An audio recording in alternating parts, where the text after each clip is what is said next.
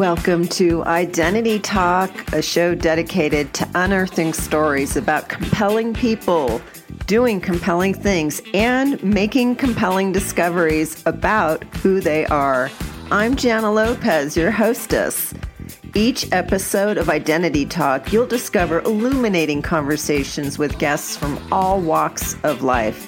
My life's mission as a book coach, writing guide, and retreat leader is to guide people like you towards clarity and connection through writing.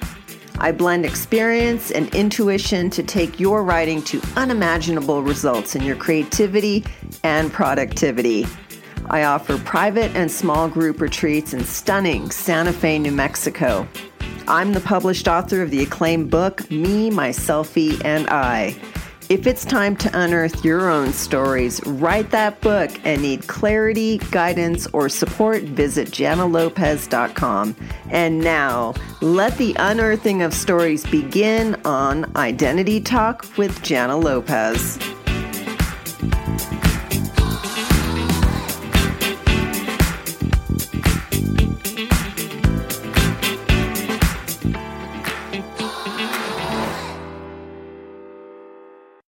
Well, good afternoon. It's a beautiful, gorgeous, sunny day with big puffy clouds here in Santa Fe, New Mexico. I'm your hostess of the podcast Identity Talk.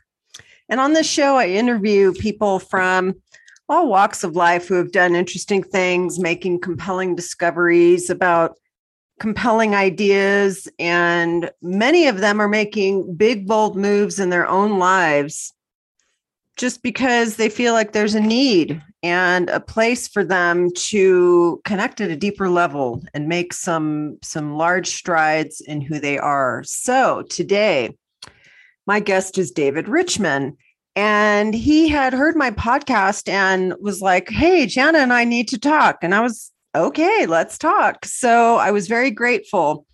David Richman has come out with a book recently at the end of last year called Cycle of Lives.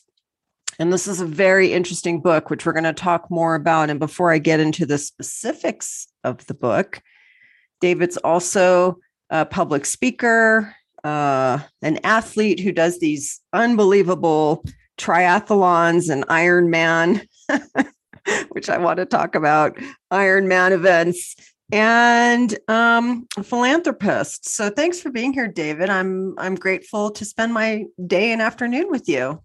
Thank you. Me too, Jan. I'm looking forward to talking to you. So yeah, that's those, everybody laughs when they say, oh, you do those Ironmans, man, you must be crazy. It's like, well, whatever, you know.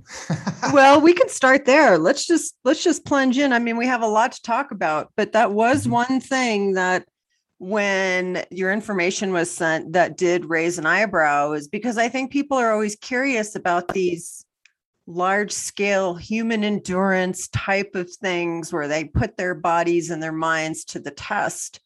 And triathlons are one of those things that I always thought about. When could I do it? Would I do it? And the thing that always gets me is the swimming. If it was a triathlon to maybe walk and, I could try to run, but the swimming would do me in. Yep. Yeah, the swimming never bothered me. I love being in the water. I'm a Cancer and I guess just growing up in Southern California, just the water is just, I could spend more time in the water than out of the water as a kid, and often did, and got me into a lot of trouble. But the swimming is no problem for me. What drew me to endurance athletics, Jana, was this, and it wasn't a conscious thing. I didn't discover it till later. I just was drawn to being active because I'd never been active really as an adult. I was an overweight smoker, never really did anything at all. And I had like a number of different things happen at one point in my life that just gave me the motivation, the urgency to say, I got to start like changing my life and doing things on purpose rather than not. And I thought, well, why don't I try to push myself athletically? Because I never had. And as a smoker, what was I going to do? I ran like 2 minutes and I could barely do that, and then once I ran 2 minutes and I ran 5 minutes and I ran 10 minutes. And then I was just like, well, okay, maybe I can run a mile. Maybe I can do this. And it just eventually, within like an 8 or 10 month period, I went from, being a smoker to doing an Ironman. And an Ironman, if your listeners don't know, it's a 2.4 mile swim. Then you get off and you do 112 miles on the bike. Oh, it's a full marathon, 26.2 miles. So you run a full marathon after you do the bike and the swim. So it's like a 14, between a 12 and let's say a 14-hour deal for me. So that's a long time. I never thought I could do anything like that. And I guess it's more mental. I do it for the mental and probably meditative qualities than for anything else. But that's what drew me to it, and keeps me doing endurance athletics, because it's not just good for the body. It really is good for the mind. At least for me, it is. It keeps me focused. It keeps me healthy. It lets me solve problems. When I'm out on the bike or out on a long run, I get to contemplate, find a quiet place in my brain. So it's really been a real blessing for me to have discovered endurance athletics. I can relate to the meditative part, not so much on running a marathon or being on a bike or even swimming, but I did find that even just in walking. And I also related to what you said by just starting out 5 minutes or a mile and then 2 miles. And I started walking during the pandemic, and it was the one thing I could do to be safe, right? I knew I could be outside. Right. I didn't have to be isolated, but it did start with just a mile or two. And then within 5-6 months, I was walking up to 10 miles a day. And it wasn't about how many miles or how many hours or whatever it was how deeply I connected to myself during that time in ways that I never had. It was like a meditative space for me, where thoughts and creativity or imagination percolated in a natural, free state, I think. Yeah. And we don't often give ourselves the opportunity to do that, right? Everybody has busyitis, right? Everybody's busier than the next person, and they're busier than they think they can handle it. And so when you take a break, you watch a movie, you binge watch a show, you do a puzzle, you read a book, you do something to just stop being busy. But that something is just filler. How often do you get to meditate? And for me, it takes me a while. Like, it takes me a good half hour, 40 minutes to kind of unwind my brain and get into the point when I can be contemplative. And so even if I took, a half hour break and walked around the backyard or walked around the block or something, I still wouldn't do it for me. I need hours and hours. And then, like what you just said, once I'm there for 2 hours, I feel freer after and more refreshed after 6 hours than I did after 2. Now, eventually you get tired, but I've done 25-hour runs and 20, I've done crazy athletic things, but I'm not mentally exhausted. I'm mentally refreshed. I might be physically exhausted, but they're really a way to, like you said, get in touch with yourself and try to figure things out. And thinking about that and looking at that, so doing a 25-hour day or, all these hours of physical endurance, how do you train your mind to reconcile that when your body's a certain point and it's tired, like to keep going? And how do you condition yourself to envision that extra mile, to run that extra hour? I know that so much of endurance athletics is all mind space. I don't know if you saw that movie Free Solo with Alex Honnold. I have. He scaled Half Dome El Capitan. El Capitan, right. The whole thing for him was his mind. It was brilliant to watch that movie because every single aspect of it, confidence and all the moves, everything was completely 100% in his mind. Yeah. Now you have to have the physical ability to be able to do something like that, right? You can't just you can't just never have run and never been on a bike and then say, well, I'm going to put my mind to the test and go do an Ironman. It doesn't work that right. So you have to have some amount of physical training and some amount of ability to do that.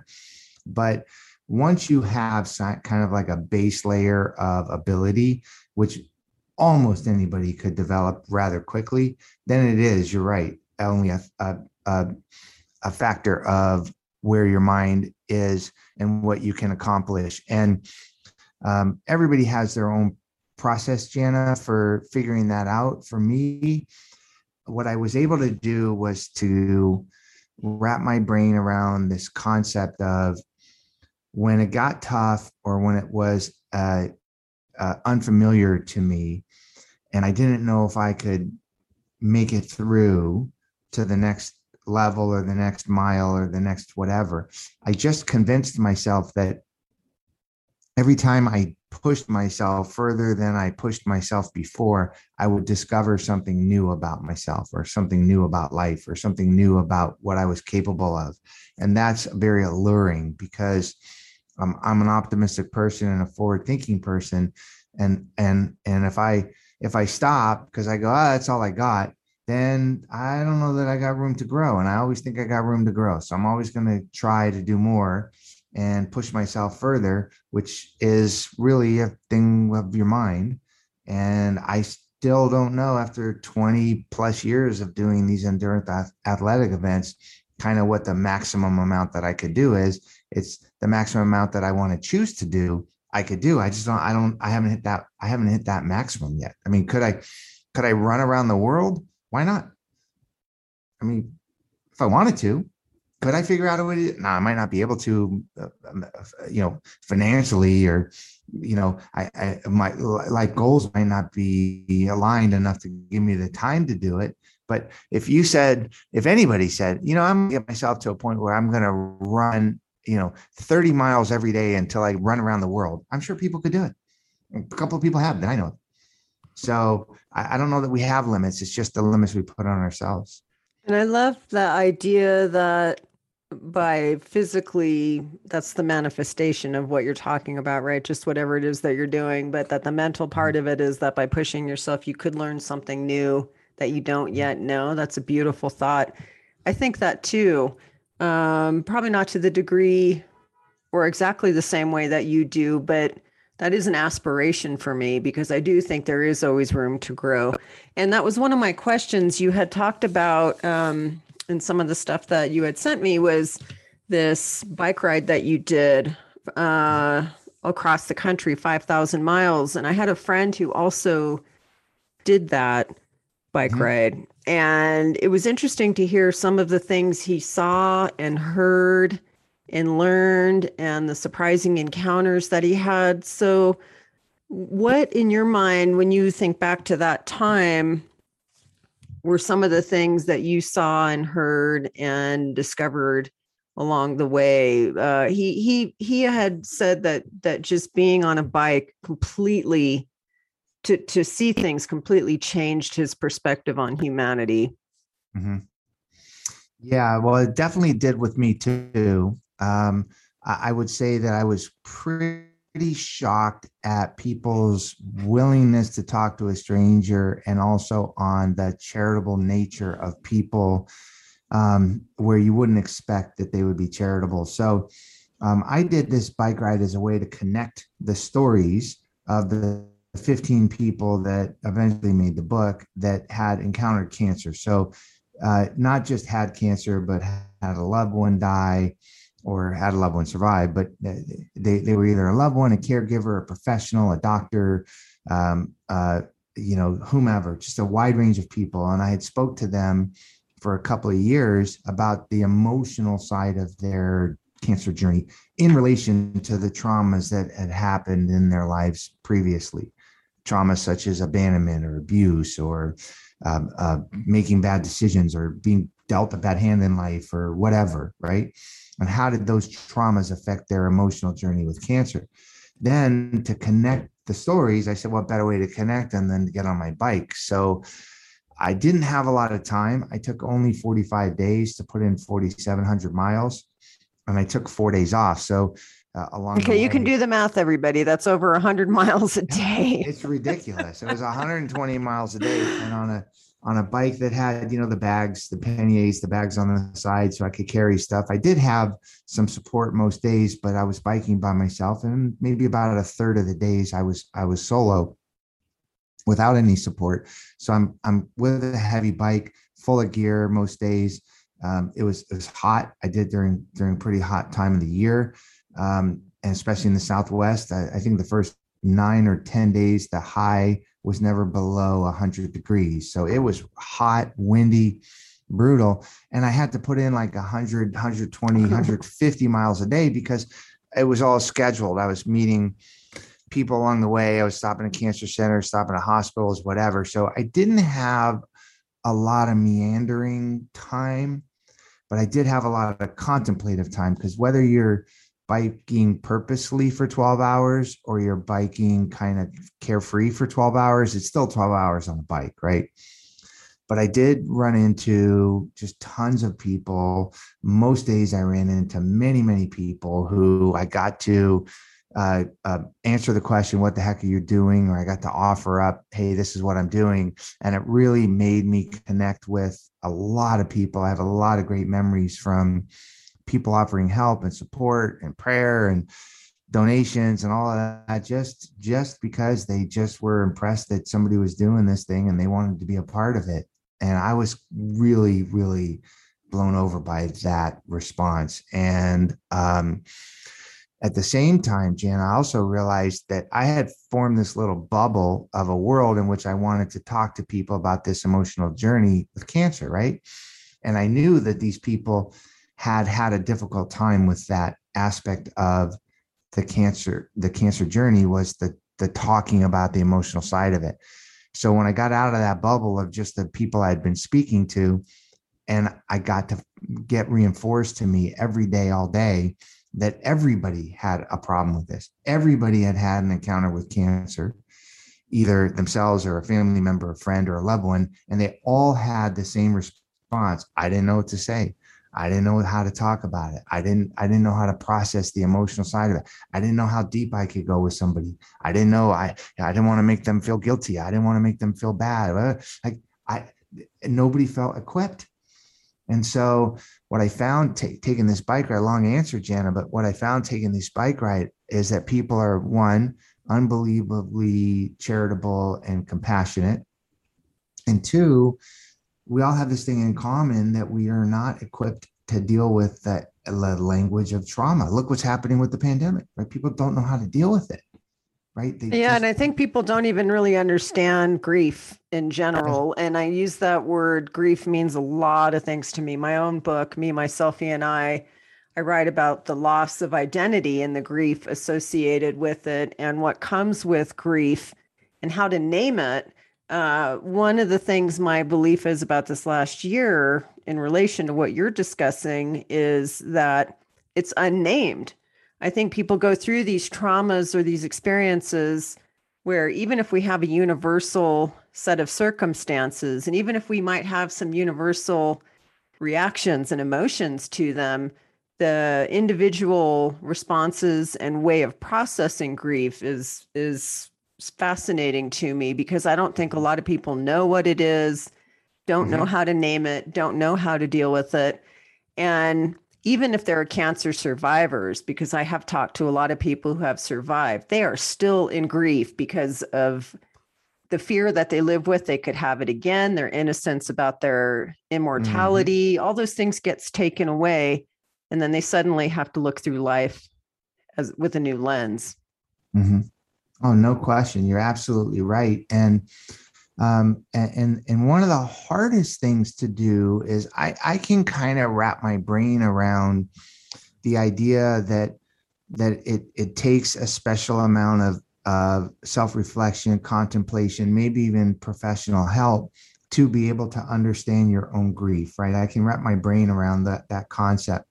But what is a kind of a scary, lonely place is like, how do I then talk to people about it, even people that care about me and love me? because there's so much more than just the grief. There is the emotional side of, some things I just mentioned. Like, I don't want to bring people down. I don't want to show weakness, because then they might think they can't count on me. I don't want to invade somebody's private space. I don't want to say something stupid. There's a million things that could happen that cause people to, even if they have processed their grief to somewhat, it does cause people to isolate. And that's the hard thing. Like, how can I engage in a conversation with Jana, who's a good friend of mine, right? Over something that's really, really hard to really understand. Like, I don't want to push you. I don't want to pull you. Right.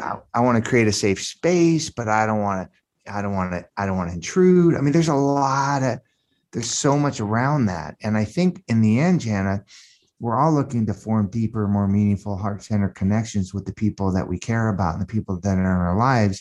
But I don't think we're often equipped to do it, especially around grief and trauma. So that's what I set out to do with the book. And it's interesting when you said that. One of the things that I thought about is how to have these real, deep, meaningful conversations, even if we don't understand, when socially, I think we're surrounded by stuff that's bullshit. Forgive the French, but there's memes and little fake smiley hearts and things. We're conditioned to believe that everything is a hashtag problem solvable away with some quick fix, some quick solution. And there's this illusion that if we don't measure up, or if we don't have this, even if you're having a bad day, right? You go to the grocery store and somebody says, "How are you?" And if you're really having a bad day, do they really want to know you're having a bad day? Right. So there's this inherent social lack of allowance, I think, for the breadth and scope of the authentic emotions that we go through. And especially, mostly everybody has stuff they're going through. We've lost people, we've loved people, we've had people die, we have illness, we have job loss, we have divorce, we have cancer, right? There's these things that people have. Yeah. So to have these meaningful conversations, one of the things I wondered about is, I know the impetus for the book and this ride was because you had lost your own sister to brain cancer. Mm-hmm. So how much time did you have to have conversations with her from the time that you knew she was diagnosed until the time that she passed away? And now that you know what you know, would your conversation with her have been different?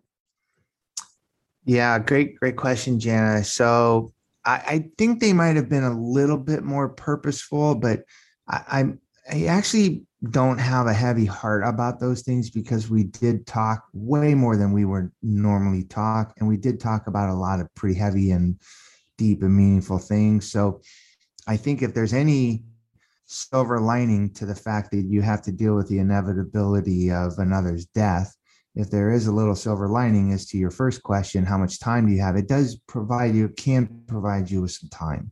That doesn't necessarily give you the ability to navigate the waters you need to navigate, but it does at least give you those waters. So for her and I, it was maybe about 4 years. She had been a job, she life, and was also obviously dealing with the medical side of this. And so we didn't talk every day. We probably talked every week, but we talked, pretty regularly about some pretty heavy things. And it wasn't always heavy, but it was, and it gave us an opportunity to be heard from the other, develop another sense of compassion.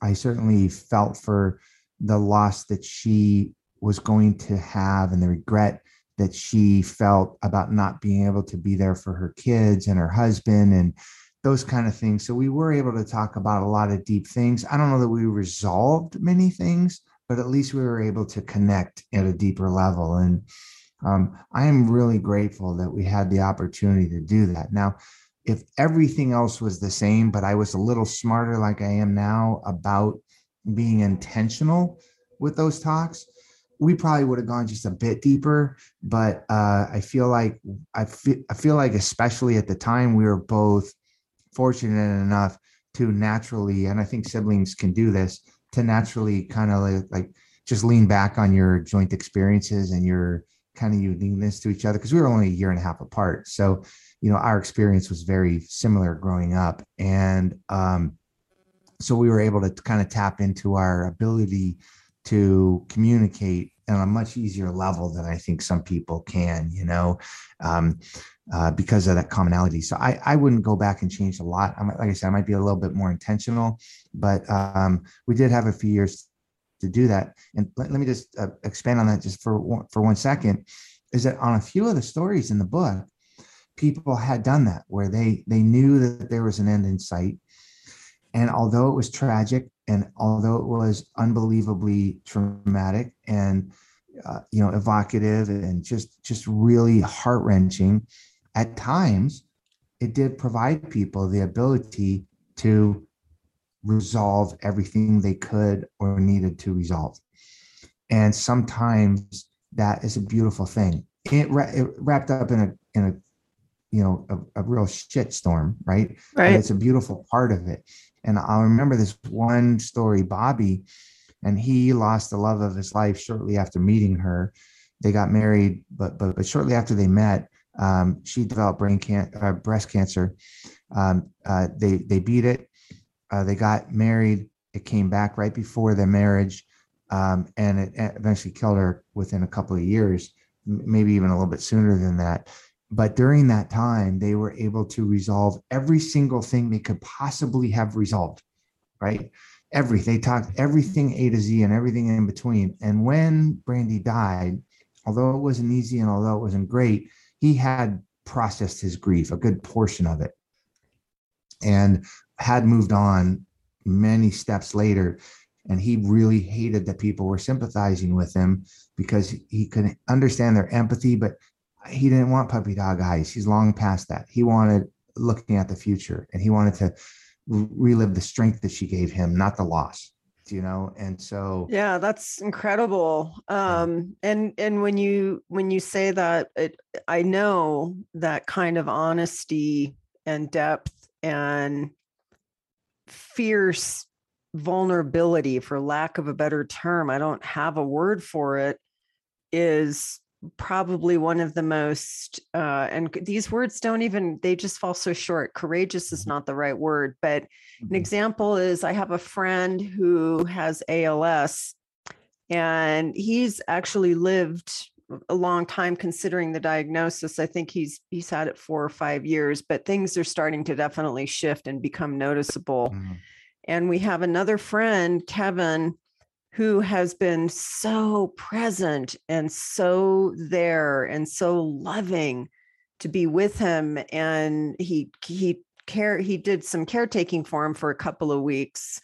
And I really marveled at Kevin's willingness to be that fierce in his courage to be with somebody who is going through that extent of reconciling their own life. And it's not every moment heavy. They had laughs and they have shared love and they have a lot of other things, but in the context of it, to be willing to be that present, that fiercely courageous, to be so open to be with somebody at the end of their life, knowing it's the end of their life, cleaning up that side of the fence or whatever it is you want to call it, to be where there's nothing left necessarily. There's memories you're never going to get to share with that person, but to have that kind of clarity with each other, I think is a beautiful thing. And you had said something about staying in touch with some of these people. Are you in touch with Bobby still?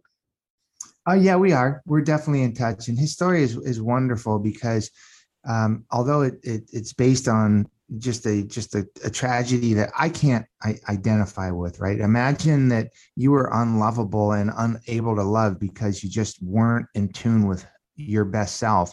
And then along comes somebody that makes you that and gives you that. And then you lose that person. Can you imagine how difficult it is to go on in life? But he, out of that experience, and even Brandy, before she died, she said, I'm really going to hate the next woman that you fall in love with because you're your best self now. she's going to get to enjoy the Yeah. Bobby that I put so much work into. And he did. He reconnected with somebody from his past. They have a wonderful marriage. They've been married now for I think going on about 10 years, and they do an event every year in Brandy's honor to raise money for the American Cancer Society. And he's very open about this. And he said something to me that is so shockingly optimistic and so indicative of the human spirit that it still gives me chills thinking about it today. He said to me, he goes, look, here's the deal, man. I love my life. He goes, I love my life. He says, my wife and I are so happy. I couldn't imagine wanting anything more out of life. Now, that said, if Brandy didn't get cancer, we would be as happy as you could be. We would probably have a couple of kids and I would be living my best life. But that didn't happen, right? But I am as happy as I could ever imagine being right now. He goes, I have no regrets for what my current life is right now. It's the most wonderful thing ever. And I'm thinking to myself, holy cow, is that a human being that is inspirational, a guiding light for others? And it came out of such a tragic situation, but he, through Brandy's help, was able to grow to a level of understanding about who he is and what love is and how he cares about himself and how he cares about others. And he's just, it's just such a wonderful, wonderful thought. And so it gives me the ability to say to somebody, hey, there could be better days ahead, without sounding trite, without sounding, like an idiot, right? Mm-hmm. Because you couldn't have told Bobby that when he and Brandy were going through what they were going through, but looking back, he knows absolutely there were better days ahead. Not the way he wanted it to go, right, but it went the way it was going to go. And here he is, and he's as happy as could be. How inspirational is that? So in the book, you had 15 stories. How did you find these people, and what were some more of the stories? And the book, again, is called Cycle of Lives. Mm-hmm. And so how did you go about finding these stories? And every which way possible, because you got to imagine I couldn't just find 15 people who had been touched by cancer. I had to find 15 people who had been touched by cancer in a kind of a meaningful way, who were all able to talk about it at a level that most people wouldn't, and a level that they hadn't even talked about it. Right. And they had to have interesting stories that were about their lives before they encountered cancer, because I can't identify with somebody unless I understand kind of like who they are. Tell me a story about them. What's their emotional? Make me like them, like in a book, right? What we don't want the story. We want the character, right? We want to feel for the character. So when I talk to people, I want to know, who are you? Like what's your makeup? And so, I might not be able to identify with your cancer, but I might be able to identify with the fact that you were abused as a child, mm-hmm. and that helped you develop some strength or some resiliency that then made you deal with a traumatic event such as cancer. I might be able to identify with that. So I want to know, because I might know what it's like to be an abused child. I might. And if you and I have that in common, and on what can I learn from you? Right? What can I understand what you've gone through, or what you might have gone through? We might have some commonality. So I had to find people whose stories were very interesting, who had experienced points in their life that gave them the tools needed to be able, or that prevented them from processing the emotional side of their journey. And so I cold called hospitals and cancer centers saying, here's what I'm doing. Do you have anybody that's interesting that you think I should talk to? I called friends to say, do you know anybody? My wife found a few people that she had known. I had one friend. I asked friends of friends.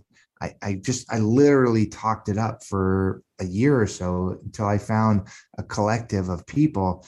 And then I started talking to them and kind of whittled out the ones that weren't able to kind of go where we needed to go, because mm-hmm. not everybody can talk about everything, which is totally understandable. I called hospitals, like I said, cancer centers, friends of friends, family, anybody I could talk to. I told about the project, and then I probably started off talking to a good 30 people or so. And some people understandably weren't able to go where we needed to go. Some stories were repetitive. Some stories weren't as oh, what's the word I'm looking for? Kind of like seminal. Like I wanted the stories to really be indicative of specific emotions. And what I didn't want to do, Jana, was I didn't want to be preachy and I didn't want to be prescriptive about the way people felt or the way people should feel or how they process their emotions or the way they should process. What I wanted to do was to find out from them how they were able to or why they were not able to process the emotional side from their own perspective. That's the question behind the question, actually, is what you're describing. Yeah. So I didn't want to end up saying a story, Jana, where I say, and the moral of the story is just figure out a way to get out of bed. Right. Every day. Just figure out a way to get. No, I didn't want to do that.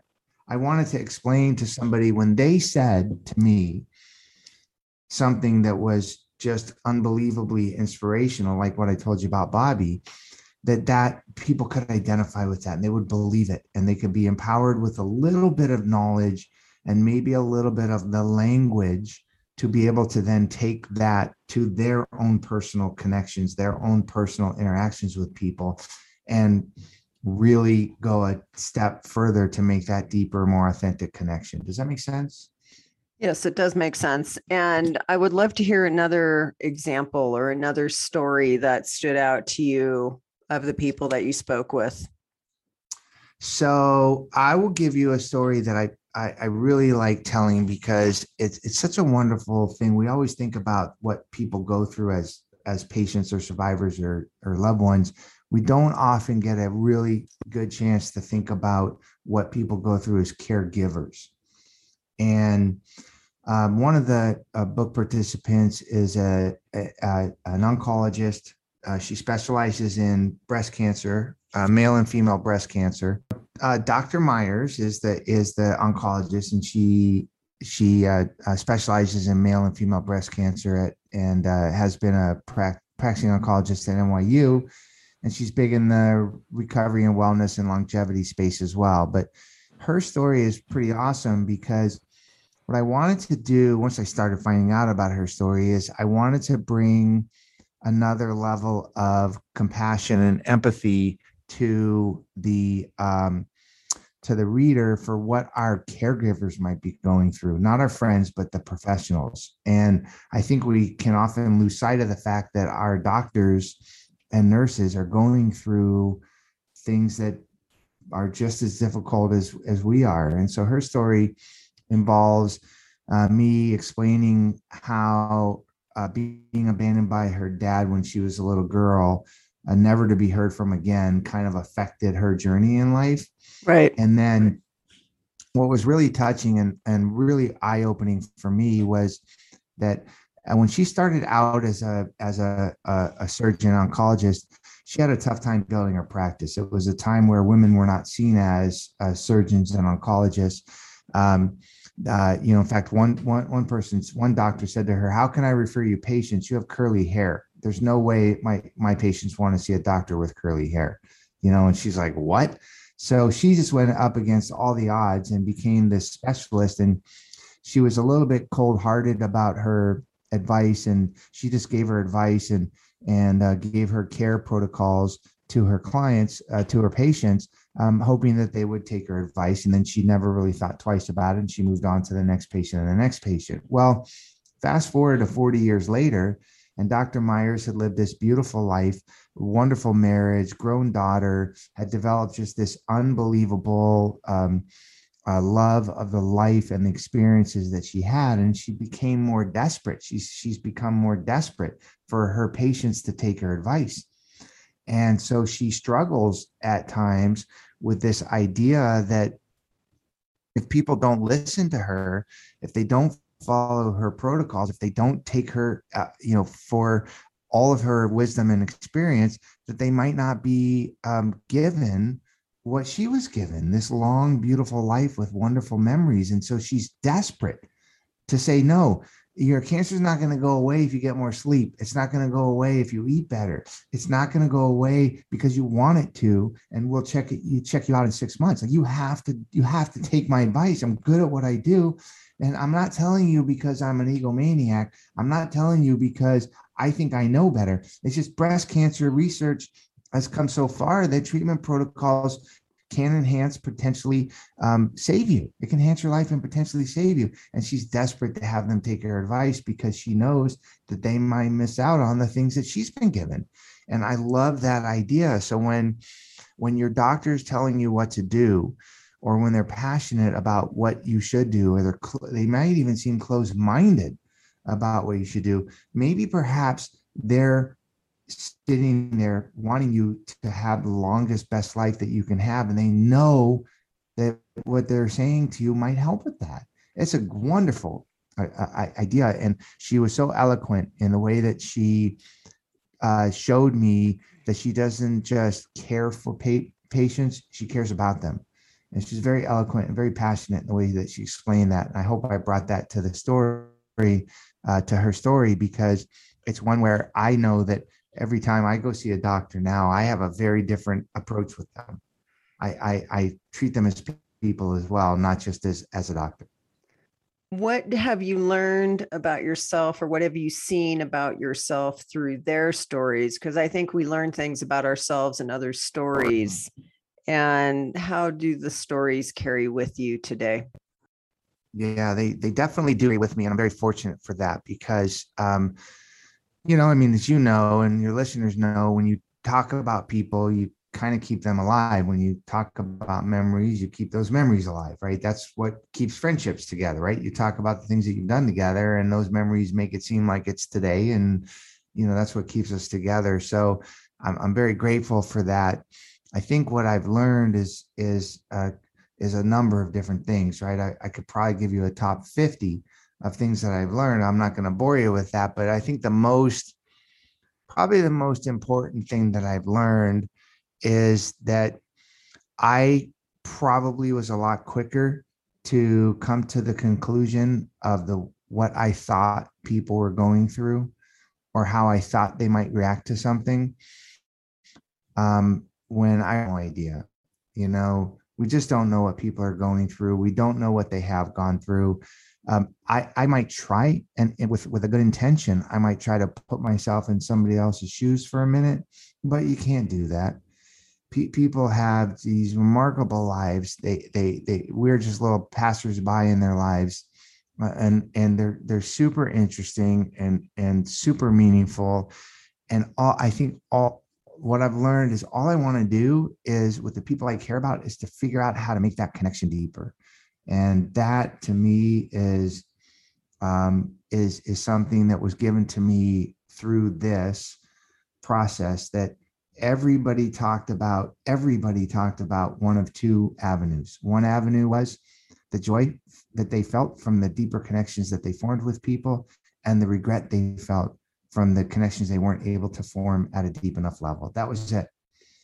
And that was a very common theme, the most common theme with each one of the book participants and everybody that I met along the way, was the idea of joy over connections and regret over the connections that weren't made.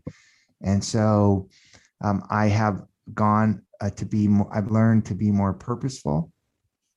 And I've learned to, in my interactions with people I care about. And I've also learned to not judge what somebody's going through, even if it's a compassionate judgment. Right. Even if I go, oh my gosh, like, oh wow, they are not asking me for help. They must be so strong. No, maybe they're not asking me for help because they think I'm the weakest person in the world and I'm going to abandon them. Right? Oh. I don't know. It's questions.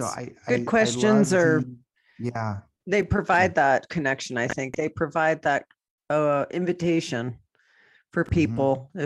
if they may not be able to vocalize or ask for help, or if they're not able to go to a deeper place. I think I've learned just extending myself without the expectation of what I'm going to get brings back things I might not have imagined or expected that give me different or better things than I initially set out for in the first place. That's really, really well said.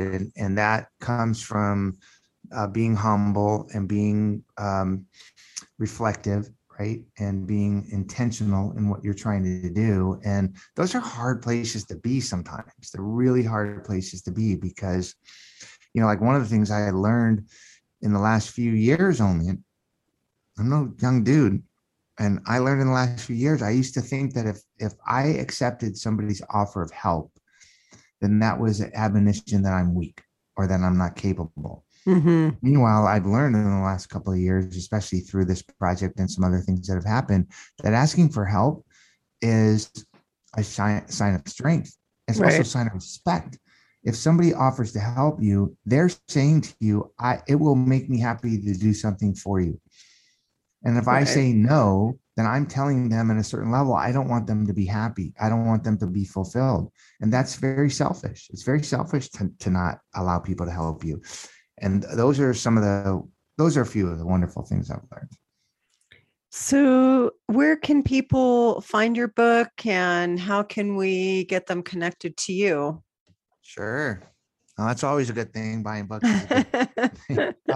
Like I mentioned, the proceeds from the book go to the cancer focused charities and other charities that were chosen by the book participants. And as you know, your readers know, your listeners know, most books are bought on Amazon. So Amazon, Barnes and Noble, your local bookstore. It was really cute. I did a podcast for somebody in Ireland, and I get this email from this gentleman, and he goes, "I've walked into 3 bookstores and they don't have your book." And I went, "Well, okay, I'll send you one." But anywhere books are sold, except for maybe small little bookstores in Ireland, but you can buy the book anywhere. And to learn about me, just go to cycleoflives.org or David. Just look up David Richman, Cycle of Lives, and it'll take you to what we're doing. And we're a nonprofit supporting these organizations as well. And there's a lot of neat stories and a lot of ongoing content. So it's all pretty exciting.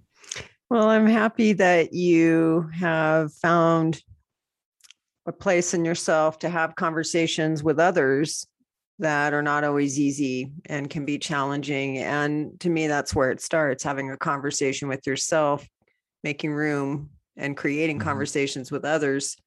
I'm a firm believer. That's what I do. That's what I teach. And that's how I help people through their own writing and their own stories and collecting stories of other people and recognizing that there is so much you can't possibly imagine that comes from not just recognition of those stories, but by sharing them, right? Mm-hmm. Just by sharing them and who you're going to touch and how you're going to connect with somebody and whose day you might make or whose life you could change. Yeah. And allow them to change yours too, which is a wonderful thing. I'm still touched by some of the people that I met that I had a 3-minute or a 5-minute interaction with. Our paths will never cross again. And yet, because we were both present and because we were both authentic and we had a real meaningful interaction with each other, that those things will never leave you. So to allow people the ability to help guide you, even if it's a total stranger that you just meet for 1 second passing by, if you try to connect and, like you said before, ask questions and listen, you never know what's going to happen. It's a really beautiful part of life. It is. Well, I appreciate our conversation, David Richman and his book, Cycle of Lives, and take a look, get uplifted, get his book, get connected, have a conversation with somebody you don't know. Exactly. Thanks, Jana. Thanks for listening to Identity Talk with Jana Lopez. If now's the time to unearth your story, or you just have to write that book, don't let fear or overwhelm stop you. Reach out. I'm here to help you achieve your creative writing dreams. If you've enjoyed what you've heard on this show, share it with someone you think is in need. And if you haven't already, subscribe, rate, and review this show on your favorite podcast player. Hey, reach out. Find me at janalopez.com.